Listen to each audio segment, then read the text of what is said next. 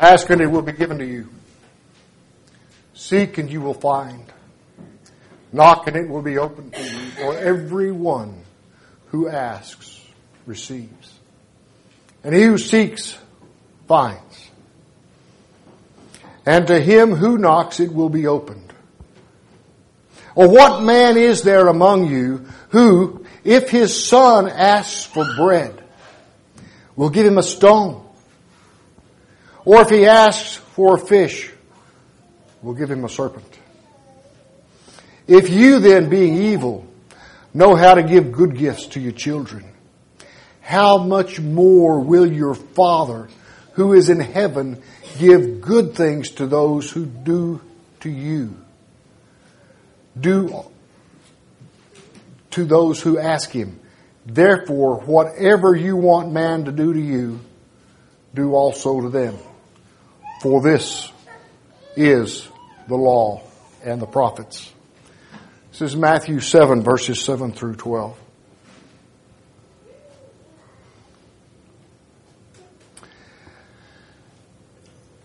In verses 7, well actually just in verse 7, we are to ask.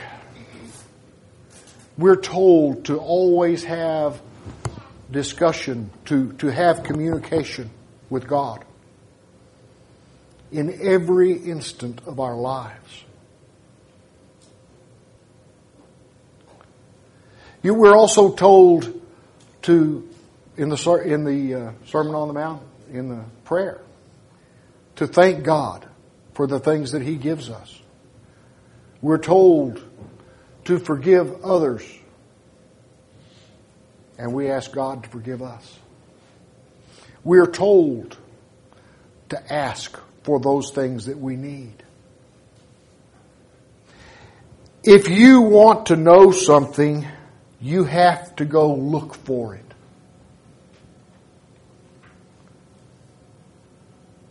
If it's in the Bible, you've got to read it. If it's knowledge that's gained by someone else, you've got to go read what they wrote or talk to them. You know, things just in the modern age do not come to us by osmosis over the airwaves without us having to do something to get them.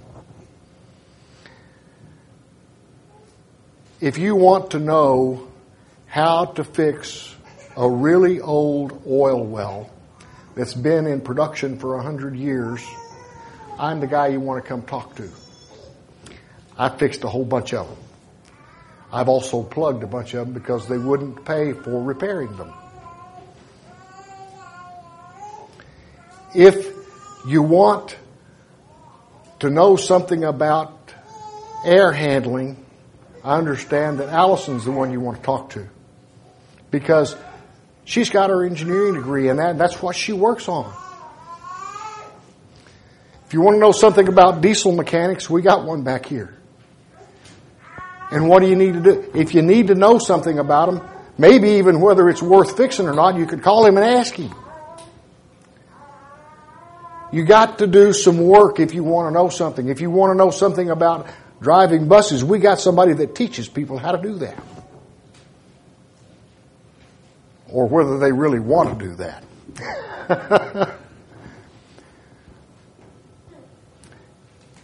But that means you have to put forth some effort.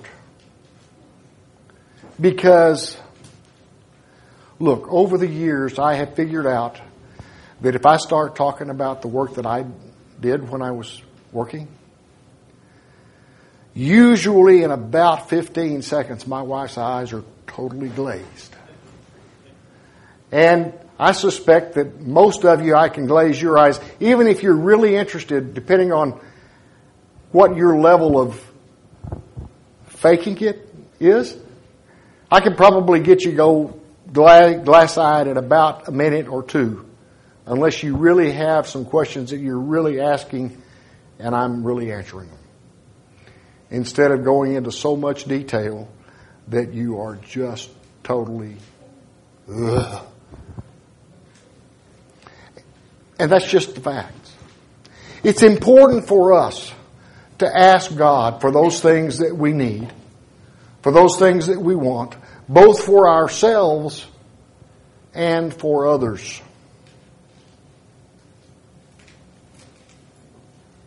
There's two things that we've got to remember here. One, we must ask. That does one thing for us, for sure, and that's it makes us remember that God is number one and He's the provider. We're not doing it ourselves. Okay? We must believe that God will give us those things that we ask for. We also need to remember that sometimes God's going to tell us no. And sometimes later, maybe like the Garth Brooks song, we may need to thank God for unanswered prayers. Maybe you don't know that song, but that was a good song in my book. In Matthew, the 21st chapter, starting with the 18th verse, it says, "Now in the morning as he returned to the city, he was hungry. And seeing a fig tree by the road, he came to it and found nothing on it but leaves. And he said to it, 'Let no fruit grow on you ever again.' Immediately the fig tree withered away. And when the disciples saw it, they marveled, saying, 'How did the fig tree wither away so soon?' So Jesus answered and said to him, 'Surely I say to you, if you have faith and do not doubt, you will not only do what was done to the fig tree, but also if you say to this mountain, be removed and cast into the sea, it will be done. And whatever things you ask in prayer, believing, you will receive.'" It's important to ask God for those things that we want, for those things that we need, both for ourselves and for others. I'm reiterating here. But we've got to believe that God's going to do this for us.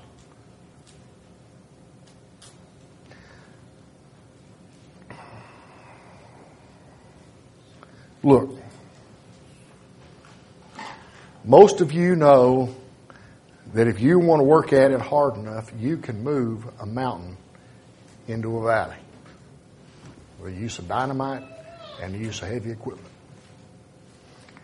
Now, there's a lot of work involved. And with a lot of persistence and a lot of expense and a lot of heavy earth moving, you can get it done. God can cause an earthquake and get it done momentarily. Although, let's be honest, I don't know about you, but I don't want to be around when God's doing that. Okay? Just say it. Or what man is there among you who, if his son asks for bread, will give him a stone? If he asks for a fish, will he give him a serpent? If you then, being evil, know how to give good gifts to your children, how much more will your Father who is in heaven give good things to those who ask him? Now, what's he talking about here? I love my kids. And I love my grandkids. And some of you can understand the loving your kids part, and some of you can understand the loving your grandkids part, and some of you will get it one of these days. But I think all of you know that your parents or your grandparents, if you ask them for something and you really need it, they'll move heaven and earth to get you what you need, as long as you're doing your part. Now,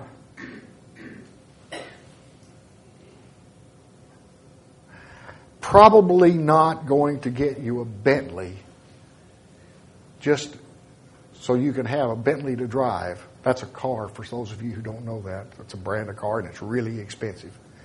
When a Ford would work just fine. Okay? Let's understand that not all luxuries, but we will get those things that we really need to have. If you need food, they're going to give you the food that you need. And they're not going to give you things that are bad for you. Now, there's indications that the word that they used for serpent here may in fact have been an eel. And I don't know if you've ever seen an eel or not. I know that the Chinese people tend to eat them, but most other people think of eels, those slimy, slithery creatures, as something they don't even want to be around. So think of that when you think of a serpent, or perhaps like where I grew up, you think of it as a rattlesnake. Because I tell you, I've had somebody hold a rattlesnake that they dipped out of the lake over towards me with a invent net. And I'm telling you, it will make you just about want to get out of the boat. It's no fun if you're asking for a fish and somebody tries to hand you a rattlesnake. And I can vouch for the fact that those rattlesnakes can swim on a lake. So, if you being evil, oh, by the way, evil. I looked that up in the interlinear Bible because I have one. And I don't know Greek, so please don't think I've done anything other than just some studying. But I found the word that was translated as evil. And then I went to Thayer's, which I happen to have a copy of. I guess Mike does too from his sermon this morning. And I don't even know the Greek alphabet good, so I had a hard time finding, letter by letter, I got it, okay?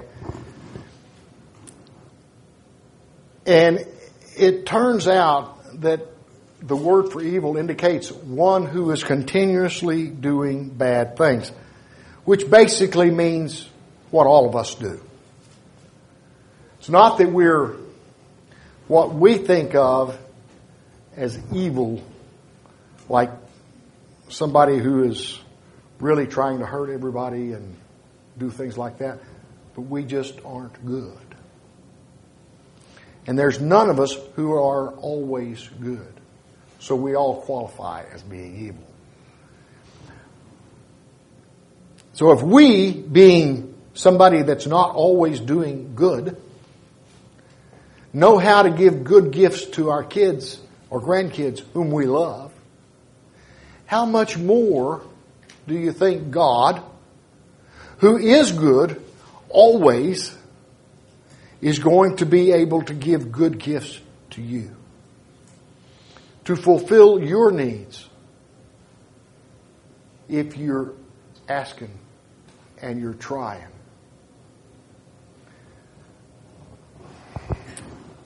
I don't know about you, but I do know how I was raised. And as long as I was working hard, my dad tried to give me everything I needed. And trust me, if I got lazy and wasn't doing my part, the things that I needed to be doing, suddenly I had to go find a job and do things if I even wanted spending money. I don't know, maybe the rest of you haven't been done that way, but I was. And it's important for us to recognize that we've got to do our part if we expect God to give us those things that we need. He may love us, but He's not afraid to punish us. Just like when you love your kids, you're not afraid to punish them or to withhold things from them that are deemed luxuries, if you will.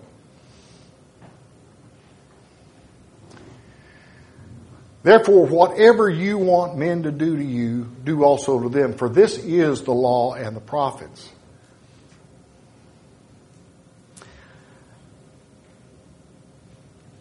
This is important for us to understand. It's important for us to recognize that our desires for how we want people to treat us, it's important for us to treat them the same way or better.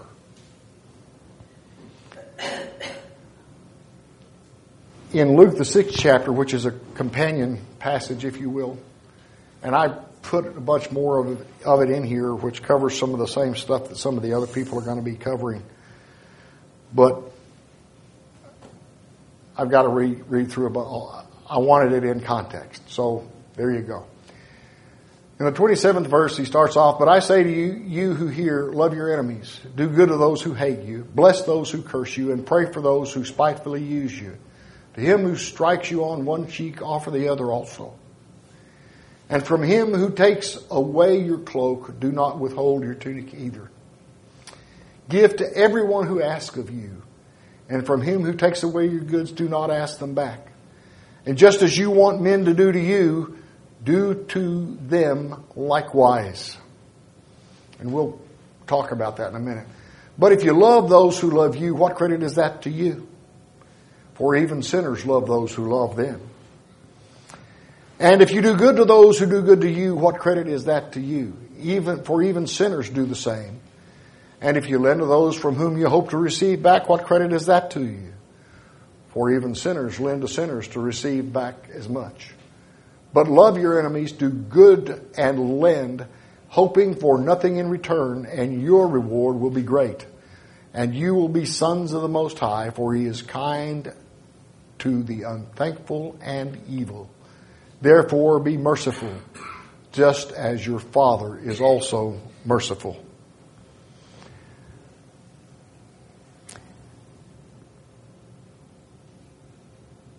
Do unto others as you would have them do unto you. Now, that seems simple, and it is. But it's deep. Think about it this way. It's one thing to say, be kind to somebody else because I want them to be kind to me. It's one thing to say, be encouraging to somebody because I need encouraging from time to time. It's something else to say, hey, I got a problem. And I need to talk to somebody, and I need to know. I need to be assured that what I talk to you about is going to be confidential. And for that to be done. Without doubt. At all. It's something else to be willing to go to somebody else and ask them for help simply because you know that they need to provide some help to somebody. How often do you have the ability to help somebody and they won't ask? And you know they need. Are you willing to do that to somebody else? To go and ask for their help when it might even be a bit of a hindrance for them to come and help you? But they need, you can tell that they need to do something for somebody else. How often do you open yourself up to other people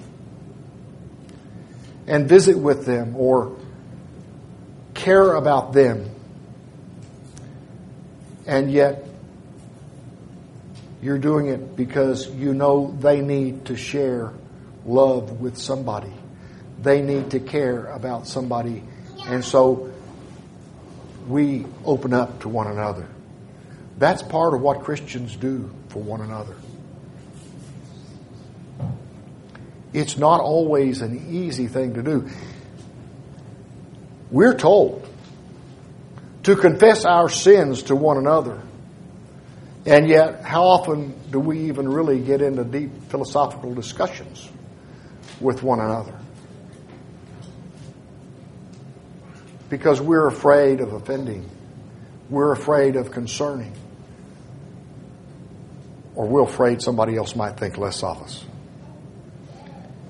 We've got to build relationships with one another just like we have with God, where there is full, implicit trust.